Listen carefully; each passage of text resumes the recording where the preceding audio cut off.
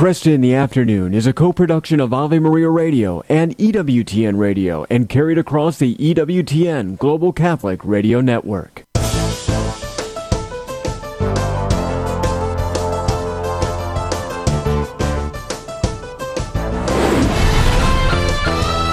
Broadcasting from the studios of Ave Maria Radio in Ann Arbor, Michigan, Al Kresta is ready for conversations of consequence. This is Kresta in the Afternoon. Well, good afternoon. I'm Al Kresta, thanking you for joining me once again. We've got another hour talking about the things that matter most. Coming up, about 20 minutes from now, we'll have Dr. Marianne Glendon. She is been with me a number of times before. She's an outstanding guest. She's the learned hand professor of law emerita at Harvard University and a former U.S. ambassador to the Holy See. In 1995, she led the Vatican delegation to Beijing for the UN's World Conference on Women, and she became the first woman ever to lead a Vatican delegation. She's widely published in her own field, and she's recently published In the Courts of Three Popes, an American lawyer and diplomat in the last absolute monarchy of the West. Now, it's a fascinating memoir of her experience working with St. John Paul II, Benedict XVI, Pope Francis, and how a layperson works in the court. These are almost like monarchical courts. This is going to be a great conversation. So we'll find out what she learned and what she saw. So that's coming up. Also, we're going to be joined by Dr. Aaron Rothstein. He's assistant professor of neurology at the Hospital of the University of Pennsylvania. He's noticed something happening in the world of academia after the brutal attack of Hamas on October 7th of last year. There is actually a reluctance to hire, promote, commend Jewish academics for fear of offending left-leaning colleagues. We'll go over that story with him. Right now, though, let's get to the headlines. Thanks, Alan. Good afternoon, everyone. This is your Ave Maria Radio News for Tuesday, February 20th. It's the feast of Saints Jacinta and Francisco Marto. Today's news brought to you by Ave Maria University. Your vocation and location is at avemaria.edu. The U.S. is pushing for a ceasefire in Gaza that includes the release of hostages held by Hamas. State Department spokesman Matthew Miller telling reporters an unconditional pause in fighting that doesn't include the release of hostages only benefits Hamas. They're going to continue to hold hostages. They're going to continue to launch attacks against Israel. They may not do it for a week or so, but they have not forsworn their aims to destroy the state of Israel. This comes after the U.S. today vetoed a third time a UN Security Council resolution. The U.S. is instead circulating its own resolution, tying a pause in fighting to the release of the remaining hostages. The Alabama Supreme Court has ruled that frozen human embryos constitute children under state statute, a decision that could have wide-reaching effects on in vitro fertilization. The court ruling 8-1 that the state's Wrongful Death of a Minor Act extends to children regardless of their location. The state high court's ruling came following a lawsuit brought by several parents whose frozen embryos had been accidentally destroyed at a fertility clinic.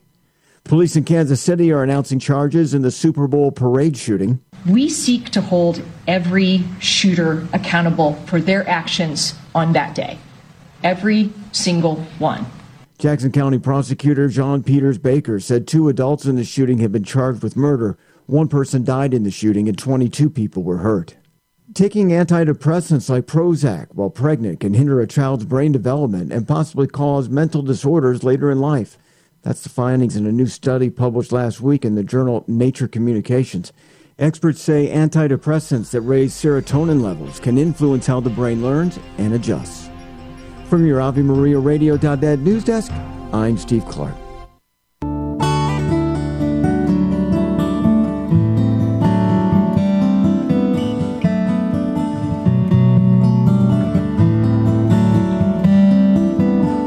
Good afternoon. I'm Al Kresta. Joining me right now, Dr. Aaron Rothstein, Assistant Professor of Neurology at the Hospital of the University of Pennsylvania. He's also a fellow in bioethics and American democracy at the Ethics and Public Policy Center. He also hosts the podcast Searching for Medicine's Soul. He visited Israel in January on an academic solidarity mission, which we'll talk about. And Dr. Rothstein, thank you for joining me today. Thanks for having me. So you went to Israel in January on this academic solidarity mission. For those of us who are uninitiated, what is that? Sure. It was. It sort of happened after a lot of the events on university campuses in kind of late fall, where there were protests against Israel. A lot of academics and some even university presidents who seemed to be unwilling to take a stand for Israel. Right. And I think a lot of Israeli academics and Israelis, frankly, felt a bit isolated because of this. And so as a show of our support, a group of faculty, and this is separate from the university itself, although we were all faculty at the university, got together and said we need to go and show our support for our colleagues overseas. And during the course of your time there, what was the conversation like? Yeah, it was a very intense trip.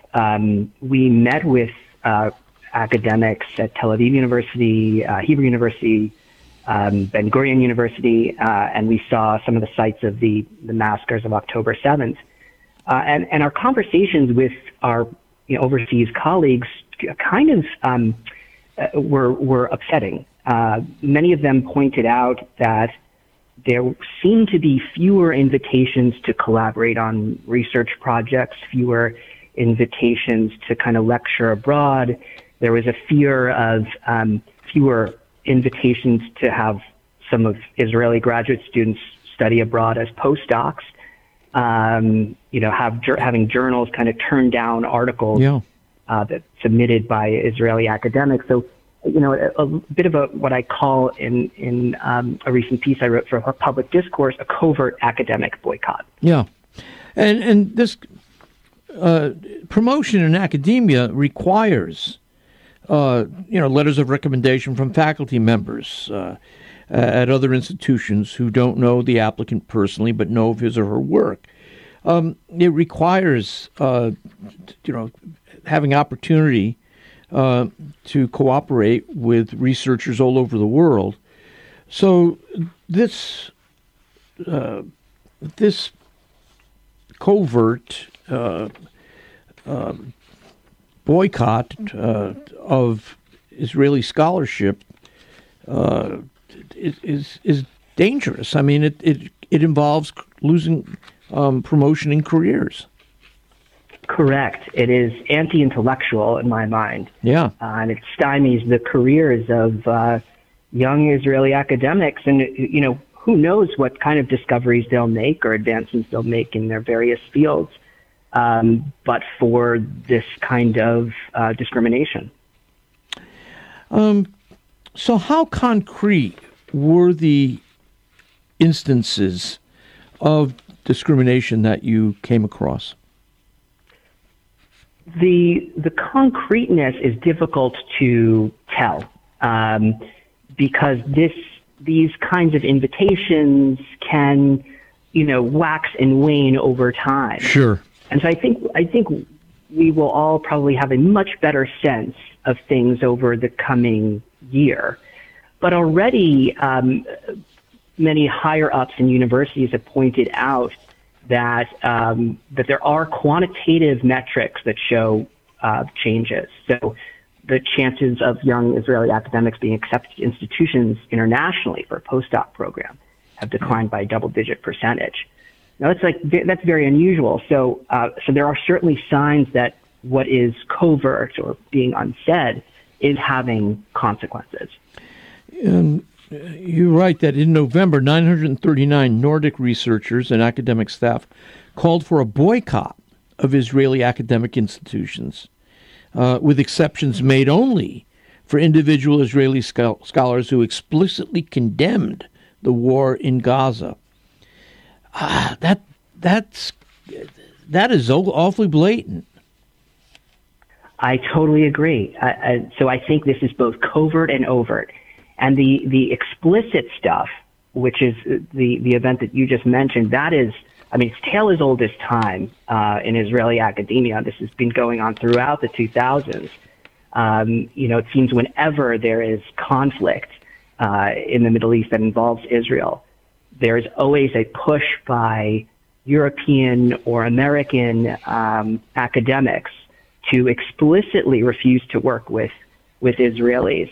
And again, I think this is anti-intellectual, it's anti-Semitic, it is discriminating against a group of scholars based on their nationality or even their political opinions, which is a tragedy. Yeah. I mean, there's certainly on college campuses in the United States, there's a lot of disgraceful behavior following the Israeli Defense Forces' response to the massacre of October 6th.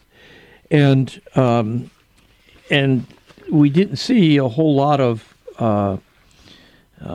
courage on the part of university and college presidents standing in the gap here.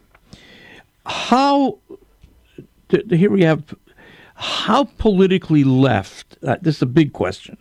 I know there are lots of ways of getting at this, but how politically left is American academia?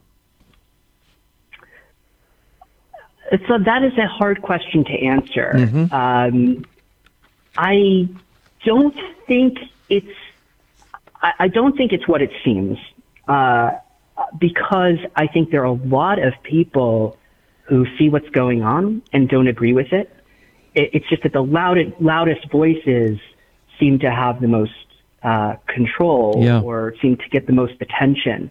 And so while I'm disheartened by everything that's been going on, I'm also encouraged again by the fact that here at Penn, this group of academics got together to go to Israel. That's a good thing. Indeed. That took some effort, and it took a willingness to basically be counted. I think that's wonderful. You mentioned in 2009, during a previous war in Gaza, a group of American professors called for an academic boycott of Israel. How often do these things come up? They come up regularly, whether there's conflict or even whether there's not. Actually, there's this past summer there was a group called the American Anthropological Association that argued that the Israeli state operates an apartheid regime from the Jordan River to the Mediterranean Sea, which, for those who aren't totally familiar with the geography, is basically the entire state of Israel. Right. So it's baffling, but this stuff comes up on the regular, unfortunately. I mean, it doesn't take a lot of work to read the original Hamas charter or the revision and to know that Hamas's intention is not peaceful coexistence, but it is the elimination of the state of Israel. Why is it so difficult for people to just acknowledge that?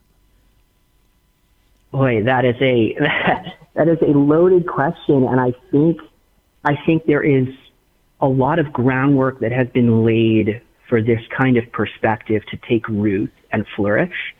And I think some of it involves the movement of postmodernism that insisted that there wasn't really truth, truth just didn't exist. There's no objective truth, and that essentially it was oppressor versus oppressed. Yeah. And the oppressed are always in the right. And somehow the Jewish people became the oppressors in this narrative, in this postmodernist narrative.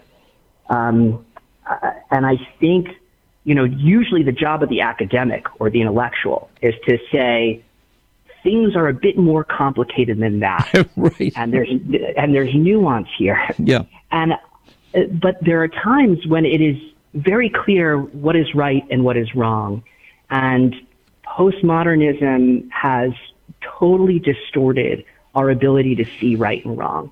And I think that's what's going on here. It's a bit of a sloppy way of explaining it, but I do think that's what's happening. So having lost the confidence that anyone can actually establish right from wrong or truth from falsehood, they've simply slid into the under the council of despair, where now it is the person who has the power is the one who is the oppressor, and therefore, by definition, is somebody that must be resisted. And the oppressed are always the ones who deserve support. And questions of history, questions of political philosophy are meaningless. The only thing that counts is this person is labeled oppressed and this person is labeled oppressor. That covers good and evil, and it covers truth and falsity. And the odd thing is that with that kind of mindset, what ends up happening is the most powerful people end up prevailing anyways. It's disgraceful. Yeah, I think that's right. So when I hear this kind of thing, it is terribly frustrating to again think that. I mean, it was the Hamas. People treat the conflict between Israel and Hamas as though it's just a neighborly dispute. So I have a dispute with my neighbor. We have a dispute over where the fence ought to be placed. And what we'll have to do is we'll have to argue it out. We'll have to call in outsiders. But that isn't the nature of the relationship between Hamas and Israel. Hamas doesn't come as a neighbor seeking to settle a dispute. They're the neighbor who says, you don't deserve to exist at all. And I won't be satisfied until you're abolished. That's how I see it. And thank you for the time, and I hope we can talk about this in the future. Absolutely, I'd love that. Thanks for having me. Christ is the answer, with Father John Riccardo. Here's the new challenge. At least 1 hour a week in front of the Blessed Sacrament, with the goal of an hour a day in front of the Blessed Sacrament. I had a guy come up to me and he says, Father, I'm doing a lot of things. I'm in a men's fellowship. I pray with my wife every day. I go to Mass every Sunday and usually a couple times during the week. I read Scripture. He goes, I want more. I said, do you pray in front of the Blessed Sacrament? He said, outside of Mass, no. I said, I think that's the more. See, all these saints, these are the ones who surround us. These are the ones who ran before us. These are the ones who fought well, who kept the faith. They would tell you, as would every single saint in heaven right now, you cannot run this race if you don't spend time with the Master. Whatever else we're doing, it's second, third, and fourth. First things need to be first. And the first thing is to be with the Master. And the Master is Jesus. Catholic Connection with Teresa Tomeo. So many people call themselves Christian, call themselves Catholic, call themselves evangelical, whatever, and they're nothing more than members of the church of what's happening now, as Flip Wilson used to say.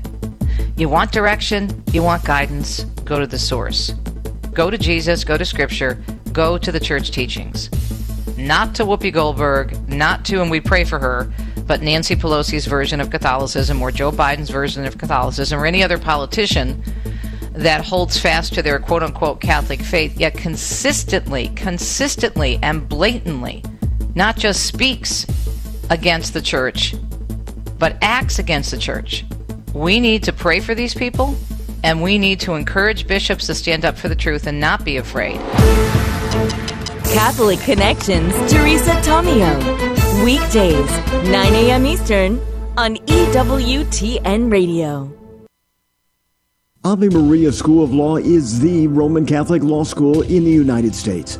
Consistently ranked in the Princeton Review as one of the best and most conservative law schools, as well as pre-law's most devout law school. Ave Maria School of Law provides a traditional legal education while emphasizing how the law intersects with the Catholic intellectual tradition and natural law philosophy. Ave Maria School of Law, unabashedly Catholic, consistently excellent. For more information, visit avemarialaw.edu. Support for this Ave Maria radio program comes in part by the non-for-profit St. Anthony Services. Are you shopping for mortgage products, Catholic investing, Catholic health, real estate, or estate planning? StAnthonyServices.org can help you find a Catholic professional for these needs. They regularly connect faithful citizens with faith-based professionals that share our Christian values. More information at StAnthonyServices.org or 877-LIFE-US1. This program is brought to you in part by Charity Mobile, a proud partner of Ave Maria Radio for over 15 years. Charity Mobile is the pro-life cell phone company and has sent nearly $2 million to thousands of pro-life charities. 4G LTE coverage is available nationwide, and 5% of your monthly plan price goes to your favorite pro-life charity. A video introduction is available at CharityMobile.com. Charity Mobile, everyday living, effortless giving. CharityMobile.com. Hello, Steve Ray here. Everything in the Bible and in the Catholic Church starts with the book of Genesis. It reveals to us God's plan for mankind.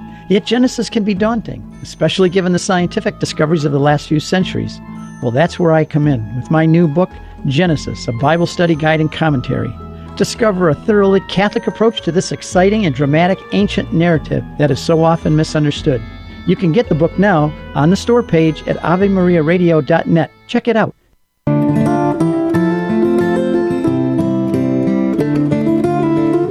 Good afternoon. I'm Al Kresta. My guest, Dr. Marianne Glendon, has had a long career as a lawyer, professor at Harvard University. She's worked closely, though, with the Vatican under 3 different popes. She was a Vatican representative to a UN conference on women under John Paul II. She was U.S. ambassador to the Vatican while Benedict XVI was pope. And then she was named by Pope Francis as a member of the Pontifical Commission of Inquiry into the Vatican Bank. And that only teases the stories that she has. She has recently given us In the Courts of 3 Popes, an American lawyer and diplomat in the last absolute monarchy of the West. Marianne, good to have you back here. Thank you. Thank you for this invitation, Al. It's good to hear your voice.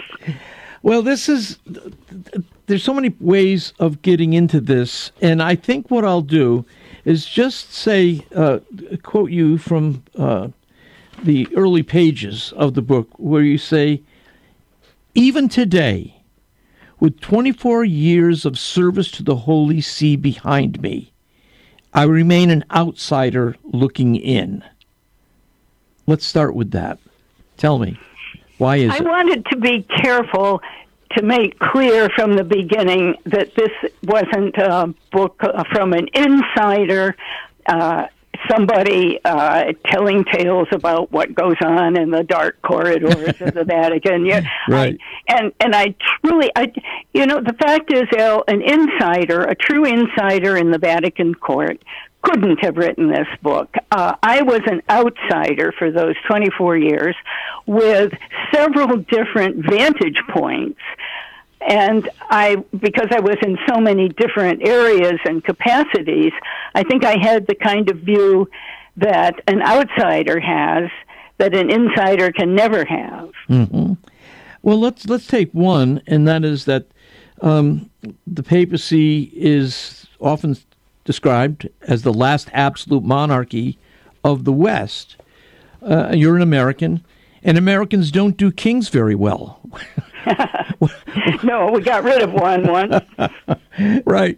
So, I mean, what is it? There's got to be a real difference of culture in how you relate to the Holy See than how you would relate. You put your finger right on it when you use the word culture. Someone said to me many years ago when I first started working in various capacities for the Holy See, you cannot understand the Vatican unless you understand it as a court. And what that means is it's an entity with trying to operate in the modern world, but retaining many of the features of a medieval court, and a very distinctive internal culture. And as a lawyer and person interested in law and government, I really wanted to explore how that, in my view, impeded and continues to impede the Holy See from being as effective as it ought to be in its mission, which is bringing the gospel of Jesus Christ to the world. Yeah. What do you make of the pontifical secret? Well, I start the book with a description of how one of my colleagues, I was present at the ceremony where one of my colleagues was put under the pontifical secret, which is a very solemn oath a person takes when they're embarking on some confidential service for the Holy See. And I was listening to them tell my colleague about all the terrible things that would happen in this world and the next if he violated his oath. And it occurred to me, wow, I've been working for the Holy See for 20 years and nobody ever put me under the pontifical secret. But having said that, I think really everybody just assumed that had been done one time or another. But having said that, I certainly do feel bound by confidentiality in many respects. In fact, as a member of the board of directors of the Vatican Bank, I was legally under a director's obligations of confidentiality. Okay. So in that sense, then, the pontifical secret is not different in kind to what we understand as, oaths of confidentiality. I would say so, yes. Okay. All right. Except it's administered in a very solemn way. That's yes. It makes more of an impression on you than taking or signing a confidentiality agreement with a secular employer. Let me go to another area where you would be something of an outsider, and that is you're a woman, and you led the Vatican delegation to the Beijing conference on women. But I would assume that the running of the Vatican and the Holy See are pretty much run by men. Am I wrong? Yes, I sometimes refer to it as a very unusual court because it has many lords and few ladies. But if I might say something about, my reflection on that, I think John Paul II really was attempting to make a huge cultural change in the church in that respect. And you can see that in his writings in this magnificent letter on women, Mulieris Dignitatem. You can see it in Laborum Exercens on the dignity of work, and especially the unpaid work that women do in the home. And I believe that his appointment to me and many other women to high positions during his pontificate, I think he was trying to model for the priesthood and the bishops. I think he was trying to model a different way of relating to women in the period when Vatican II fathers said the hour is coming when women will achieve the position of increasing leadership and position in the world. And he was saying, let's carry through on that now. And in fact, when he sent me to Beijing, he gave me an apostolic letter in which he said, it was supposed to be a letter to my delegation, but part of it was addressed to the church, the men of the church. And he said something like this: I appeal to all men in the church to undergo where necessary a change of heart and to implement as a demand of their faith a positive vision of women. So I think he was really modeling and writing about a change in that respect. what kind of impact did that have? Well, I think it had a great impact during his pontificate, and I think Benedict gets too little credit for continuing to try to continue to model in that spirit. But my impression during Benedict's period, actually, he reappointed me to the presidency of the Pontifical Academy, and he was very interested in and respectful of women theologians. I think the problem there was, as we all know now, he was simply overwhelmed with tasks at hand, and he didn't get a chance to be so aggressive as his predecessor was. Yeah. Let's go to the big question of the laity. This was Second Vatican Council declares this is the time of the laity. There's a decree on the laity. How, from your perspective, how conscious is the Holy See in developing, encouraging the role of the laity? The picture is very mixed, and it was mixed through all the periods of time that I was there.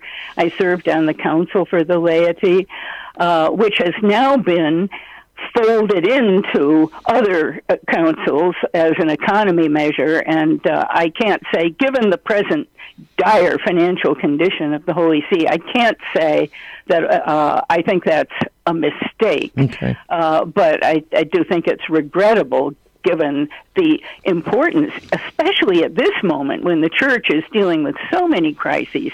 It needs the help of lay people.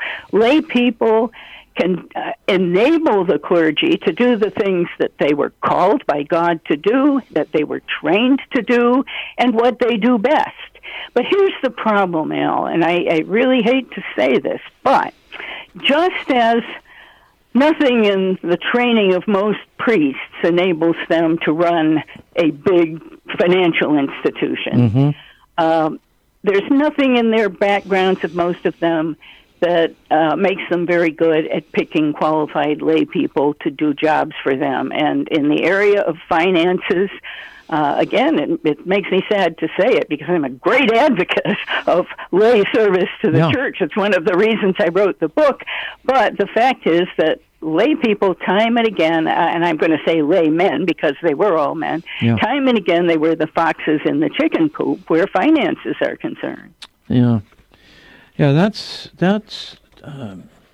Well, let me ask you. I mean, it was Pope Francis who asked you to look into the. Francis put me on a commission, very small commission, where there were 5 of us, to investigate the financial situation of the Vatican Bank and to make recommendations about whether it should be reformed or closed.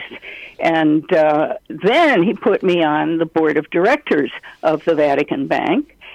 And what happens a month after the 5 or 6 of us who were appointed directors, within a month after we were appointed, one of the number was on trial for a financial felony in Germany. Yeah. I mean, I was just astonished at that. Yeah, and I think that's lay people read this kind of thing and they wonder how much financial integrity is there. Well, there's a wonderful article in The Pillar just a couple of days ago about. Well, it looks like we had some sort of technical problem there, guys. Let's make sure we move quickly on this and bring Dr. Marianne Glendon back with us. As we're talking about, her book is called In the Course of Three Popes, an American lawyer and diplomat in the last absolute monarchy of the West. It's an outstanding book. And how could it not be?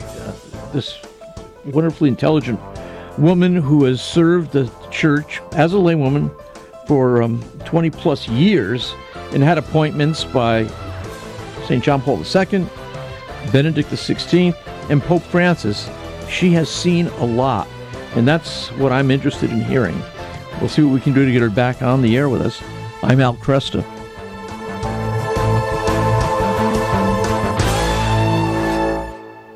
This program is brought to you in part by Charity Mobile, a proud partner of Ave Maria Radio for over 15 years. Charity Mobile is the pro-life cell phone company and has sent nearly $2 million to thousands of pro-life charities. 4G LTE coverage is available nationwide, and 5% of your monthly plan price goes to your favorite pro-life charity. A video introduction is available at CharityMobile.com. Charity Mobile, everyday living, effortless giving.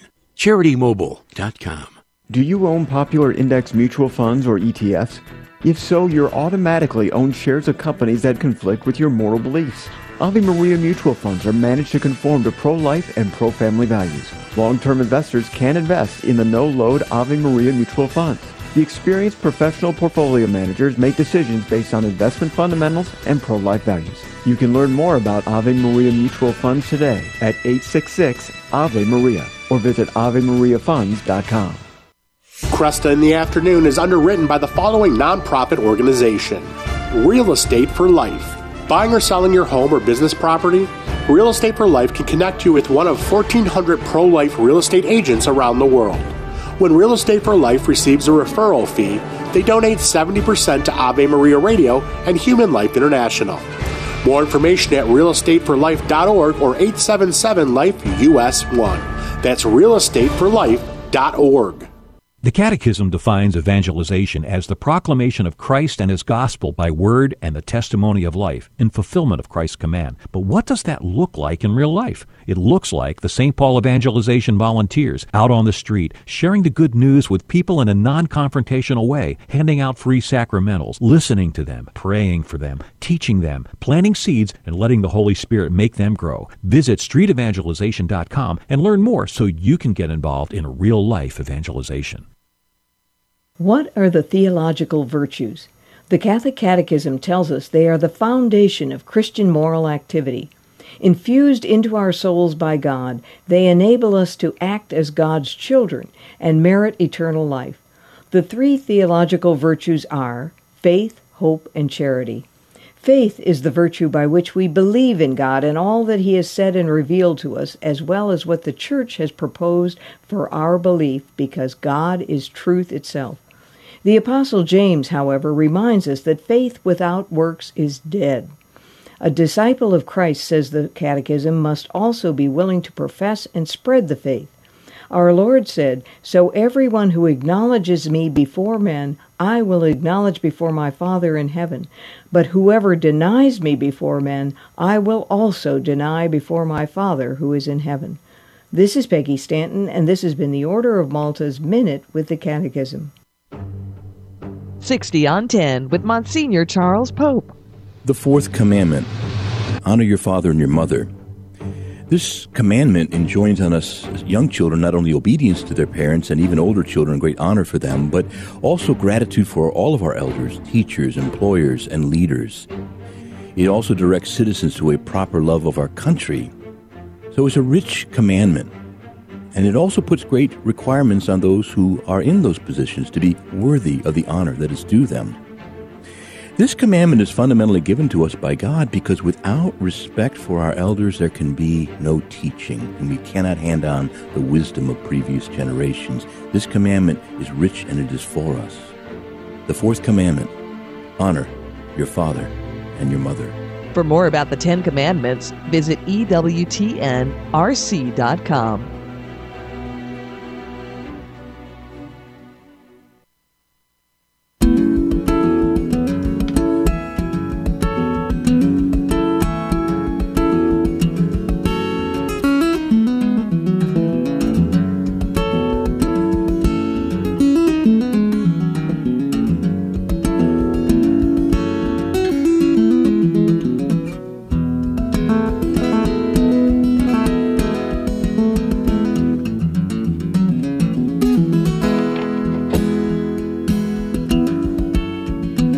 Good afternoon. I'm Al Kresta.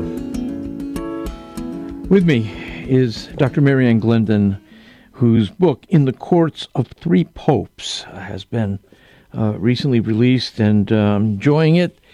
Before the break, we lost out about 50 seconds of you, Marianne. We were talking about the Vatican Bank, Vatican finances, and whether laity can count on financial integrity. And you were referring to an article in The Pillar, which is titled, "What if the Vatican Actually Goes Broke?" written by Ed Condon. And it asks the question of how bad is the financial weather over Rome. And it deals years of financial scandals, diminished global offerings have left the Holy See struggling to balance its books in recent years. What did you see when you were involved with the Vatican Bank? What I saw caused me to change my mind pretty dramatically about whether the Vatican right now still needs a bank of its own. I started out with the conviction that the Holy See is a sovereign state. A sovereign state has a central bank, and that it was an attribute of sovereignty. I have completely changed my mind on that. Wow. Partly because of what we were just discussing, the fact that just as many prelates have no training to deal with finances at that level, they also have not been able to perform very well in selecting lay people who are competent and honest. So many of the scandals and the continuing scandals in the just completed Vatican trials feature lay people who were not only not good stewards, but were actually involved in activities that were not in the best interest of the Holy See.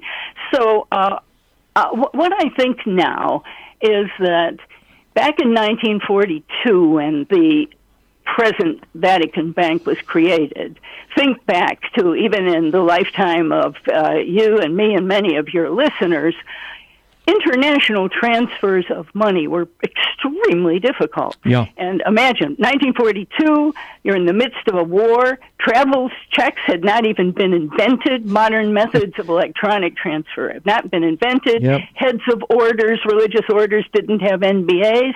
The situation is entirely different now, and I think now probably much of the work done by Vatican financial institutions could be done more safely and competently by outside financial institutions. And when I float that idea, people say, oh, yeah, but, those institutions are corrupt and so on. Very simple scheme that Notre Dame University and other universities use. Notre Dame has one of the highest performing asset management systems in American universities, outbeats Harvard. And what they do is they divide up the work among 7 or 8 investment managers, and at the end of the year, they review the situation and they fire the poorest performer. That keeps the others on their toes. Simple. Yeah. Simple. So, I do think that's one area where it could be cleaned up fairly easily. And people often claim that change comes hard to the Roman Curia, but at the same time, I understand the Roman Curia is a pretty well-oiled machine. The members are Catholic, but it's 2/3 Italian. And so they're not expecting, they don't really care who's running the church because they pretty much know how to get along. Is that what you see? Well, look, when I say that I think the internal culture has impeded the adjustment of the Holy See to the modern world, it's partly because it's a hangover, a remnant of medieval culture, and it's partly because it's heavily influenced by parts of the surrounding Italian culture from which it draws most of its 5,000 employees. And, what happened with the Vatican Bank was it was easy for some pretty unsavory characters. Yeah. You can see it in Godfather 3, right? Yeah. It's easy for some unsavory characters to say, wow, there's a turkey waiting to be plucked. Yeah. The people, the cardinals who supervise it don't really understand everything that we understand. And, the church and all of us who have contributed to the church over the years, we're greatly harmed by that. Yeah. So I've changed my mind completely on that subject. I think that most of what needs to be done could safely and be better performed by delegation to outside agencies. Well, very good to know. Very good to know. What did you do with Pope Benedict? I was president of the Pontifical Academy for Social Sciences, except for the year of 2008 and part of 2009, when I had to resign every single one of my positions in the Vatican because I became the U.S. ambassador to the Vatican. Okay. Yeah. So I had two kinds of relationships with Pope Benedict. One, even before all that happened, of course, he's a scholar, and I'm a scholar, and I was very excited about his becoming Pope. Yep. And as president of the Academy, I was very excited because I thought, now I'm going to have somebody on my side to address some of the structural problems within the Academy. But when I spoke to him, both at the time I became ambassador and then later on when I was back as president of the Academy, I spoke to him about the problems I saw and what needed to be done. He was I felt so sorry for this wonderful scholar and wonderful holy man. He just was so overwhelmed by the sexual and financial scandals. He said, just keep on doing whatever you're doing. Well, the thing is, I couldn't, within the structures, I was cabined by statutes that had been put in place, and some of the governing laws had to be changed in order to make the thing into a real think tank. As it stands now, this is another area where I've completely changed my mind. John Paul II wanted a think tank that would help bring Catholic social teaching up to date in some very important areas, like integrate faith and learning. Right, exactly. Yeah. Aggiornamento in the academic. But it wasn't structured so it could work that way. And I think everybody who's listening right now knows that the most important work in keeping Catholic social thought up to date is being done in universities around the world by very fine scholars. Mm-hmm. And it's not to say we didn't do good work in the Academy, but it never got outside the walls of the Academy. So that's another area where, in the present time, if the economic situation is as bad as I think it is, and as the Pillar says it is, that would be an area where there could be some cost cutting. Mm-hmm. Mm-hmm. Was it very different to be the U.S. ambassador to the Vatican? How does that change the hats you wear? Well, I was a real outsider then because I had resigned all of my positions in the Holy See. Yeah. But it was a wonderful time to be the ambassador because it was a good period in the relationship between the United States and the Holy See. Previously, there had been, as you know, great tension over the invasion of Iraq. Yes. But by the time I got there, the main concern of the Holy See was that the United States should not withdraw because a precipitate withdrawal would endanger Christian and other minorities. Yeah. So the Bush administration and the Holy See Diplomatic Corps were on the same page on practically every issue. And it was a period when there were 3 visits between Benedict and George W. Bush. They had it was an odd couple, but they had a really warm and close relationship. No, that's great. It's wonderful to hear that. How is the United States perceived? For, let's say, with Pope Francis, for instance, if you have a good idea. I mean, a lot of people feel that he's had a bias against the United States, born out of his Latin American experience. And people speculate all the time. He doesn't seem to understand us. Does that make any sense to you? Well, I think different popes are going to come to that position with their own formation and their own cultural influences. And you think back about the three popes under whom I served, John Paul II and Ronald Reagan and Margaret Thatcher. I mean, they overturned the seemingly indestructible totalitarian regimes of Eastern Europe. I mean, it was a tremendous period of collaboration. And with Benedict, there was that wonderful friendship between Benedict and George W. Bush. And Pope Francis comes out of an entirely different background.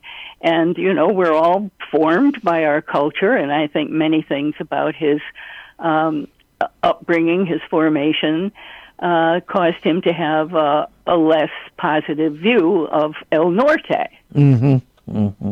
Okay, so that's you can see that as well. I wanted to go to an issue. You lead off your chapter 12 with the Pope addressing the diseases of the Curia. I remember this Christmas address that he gave, where everybody thought it was going to be kind of an innocuous, papal Christmas greetings, and yet the Holy Father listed off. Well, you list 15 serious criticisms here. That was amazing. We're not used to hearing the Pope address members of the Curia in this way. What is that like? I was so excited in that first year of Francis. First of all, I was excited that there was a Pope from Latin America. I thought that was a wonderful symbol of the universality of the Catholic Church. Right.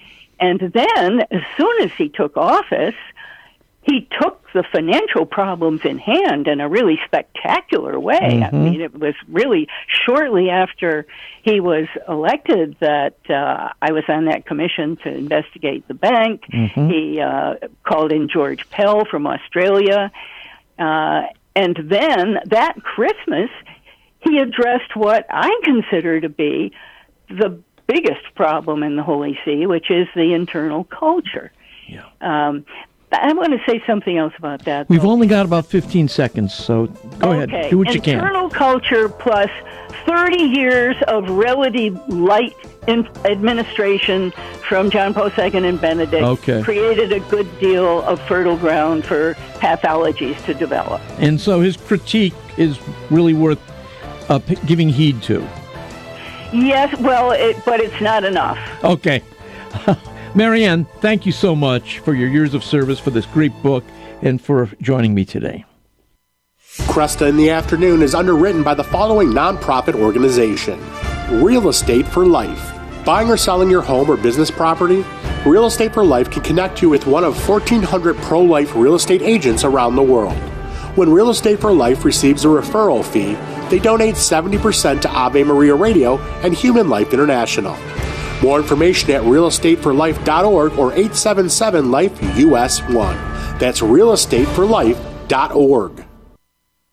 The following program is brought to you in part by MyCatholicWill.com. Surveys show that more than half of Americans do not have a will.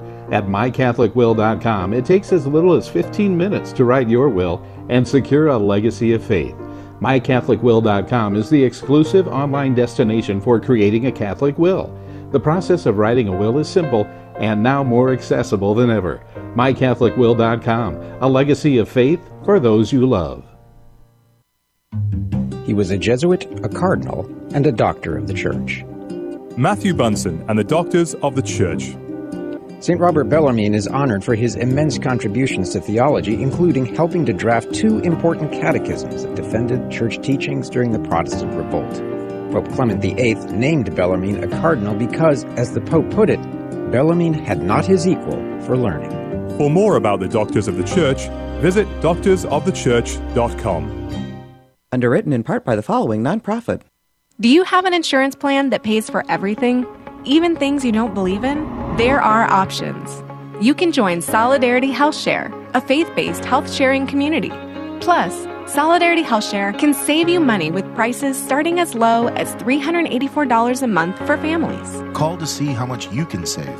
844-398-9399. That's 844-398-9399.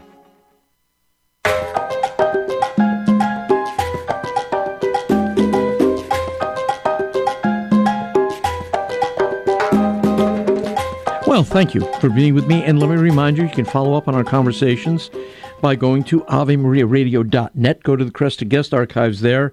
We'll have follow-up information on my conversation with Dr. Matthew Bunson about what happened at St. Patrick's Cathedral, and also what looks as though the German bishops blinked, and they decided not to have that crucial vote on whether they were going to implement a new way of governing the church in Germany. So we'll have follow-up information, again, in the Kresta Guest Archives for you.